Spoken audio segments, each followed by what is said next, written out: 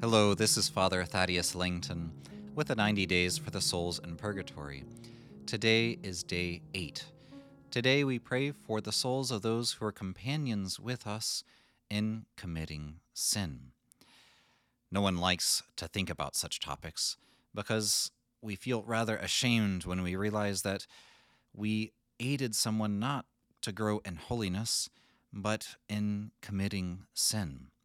But thanks be to God that our sin never has the final word when we ask for the precious blood of Jesus to be upon us and upon the souls of others.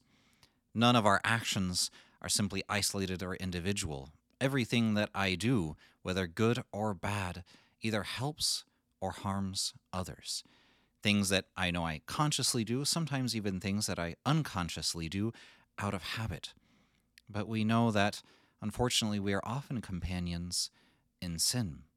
And so we pray for those who are now in purgatory because they participated in our choice to sin, whether it be through drunkenness, through watching illicit entertainment, or through any number of other sins, because just like saints grow together in holiness, so sinners also commit their sin together.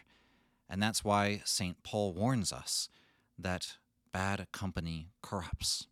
We need to take care in this life of those with whom we live, we relate, those whom we call friends, because they have a real effect upon us and we upon them. Now, if in this life they were companions in committing sin, now they can be companions in prayer. We intercede for them that in their final purification they soon enter into the glory of heaven, and hopefully soon we will be with them to be companions and saints in the glory of heaven. So I encourage you today to pray the Divine Mercy Chaplet for the souls of those who are companions with us in committing sin.